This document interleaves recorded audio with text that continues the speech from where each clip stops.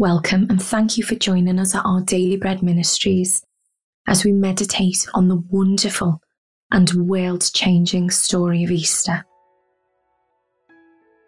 This Easter Saturday night, we're reflecting on the response of Mary Magdalene as she watched the burial of her Saviour.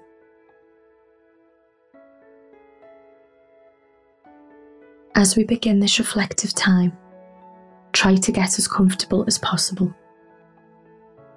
Take some deep, calming breaths. Let your whole body relax.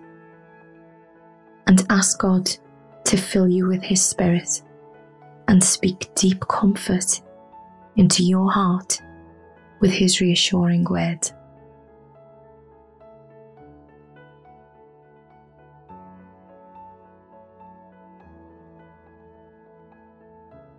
Lord Jesus, thank you for the cross. Thank you for being my sacrifice for sin, even becoming sin for me, to pay the price for every wrong thing I have done. What love and grace that you would willingly give yourself up for me. I am so humbled by how awesome you are. Fill me with rejoicing as I meditate on the story of Easter again tonight. Thank you that it is the story of your victory over sin and death. Because of you, I am alive forevermore. Praise your wonderful name.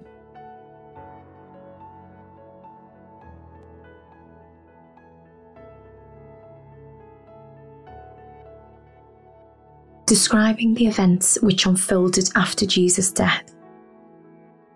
Matthew chapter 27, verses 57 to 61 says, As evening approached, there came a rich man from Arimathea named Joseph, who had himself become a disciple of Jesus. Going to Pilate, he asked for Jesus' body, and Pilate ordered that it be given to him. Joseph took the body, wrapped it in a clean linen cloth, and placed it in his own new tomb that he had cut out of the rock. He rolled a big stone in front of the entrance to the tomb, and he went away. Mary Magdalene and the other Mary were sitting there opposite the tomb.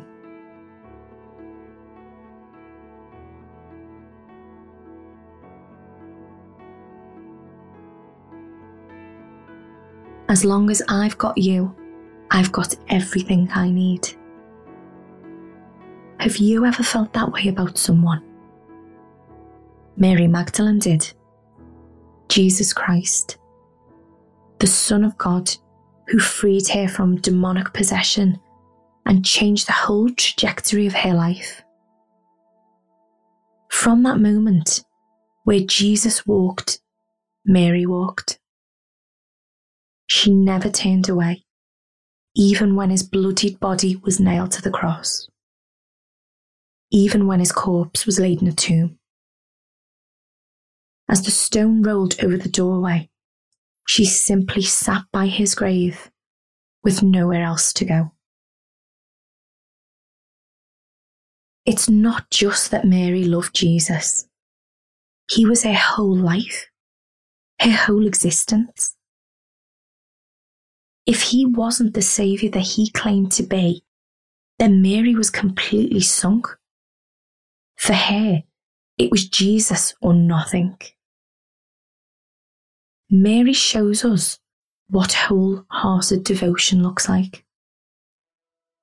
A devotion that was most richly rewarded 3 days later, when she was the first to see the sun rise and usher in the bright new era of God's kingdom.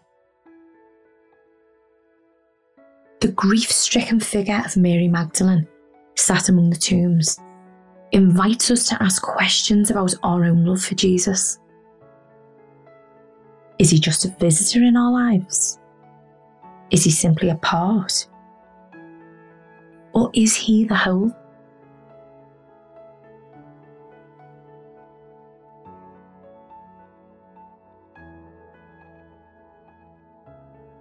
As we turn to prayer, breathe deeply, working out any tension through long, slow exhales. And then let your body fill with the calming presence of our Almighty God, who promises to hear every word on our lips and in our hearts. Breathe in. And out.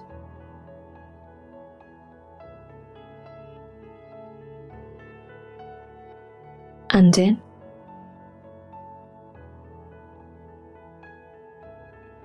And out.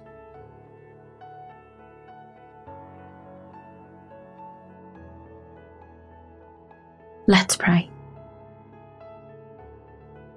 Lord Jesus, forgive me for the divided and distracted devotion I give you.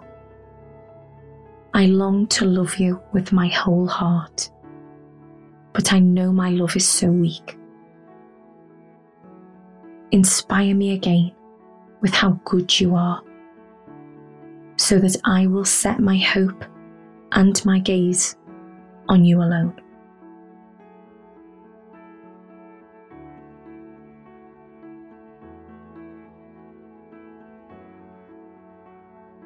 Dear Jesus, thank you that you are worthy of all praise.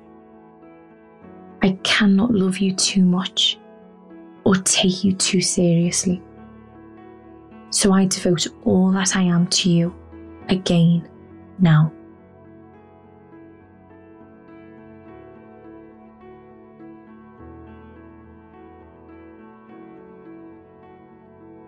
(1 Peter chapter 1 verse 8 to 9 reminds us, though you have not seen Jesus, you love him. And even though you do not see him now, you believe in him and are filled with an inexpressible and glorious joy. For you are receiving the end result of your faith, the salvation of your souls.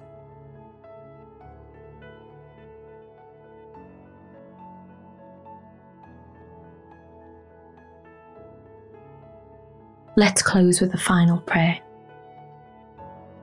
Heavenly Father, thank you for your Son. Thank you for choosing to save me through him before the foundation of the world. Thank you that though everything seemed lost on Easter Saturday, Easter Sunday was just around the corner. May I imitate the devotion of Mary Magdalene and so witness your remarkable works each day. Lord, my heart is yours. I will look for you from my waking moment tomorrow morning. Amen.